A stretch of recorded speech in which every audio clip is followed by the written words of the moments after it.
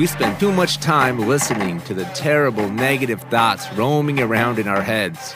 Self-talk is positive. This is a chance to do more of it.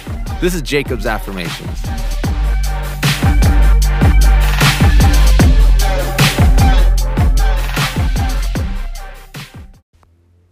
Good evening, Sunday night. I had an extraordinary week last week. I have this position at work. I'm still in the corporate life, doing the corporate grind. And there's this position I've been working for like 3 years. Made a few moves in between them to prepare myself for it. I've been filling in as the role for like the last 8 months. And last week I found out I got the job. Big deal. That's a big deal. It feels great.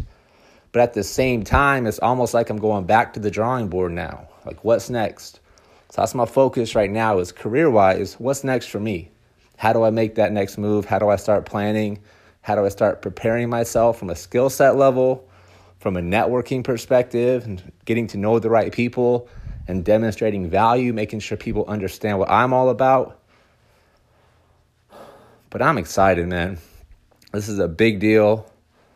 It's not a significant pay increase or anything like that, but as far as having a position that aligns with the things that I'm passionate about, that aligns with my values. Very exciting stuff. And it's going to be a great opportunity for me to continue developing myself as somebody who can help new leaders. That's a big deal for me. So I'm excited for that.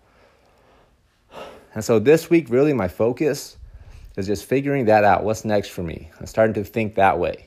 How do I start preparing myself while I'm also excelling in my current role? Because, of course, that's what comes first.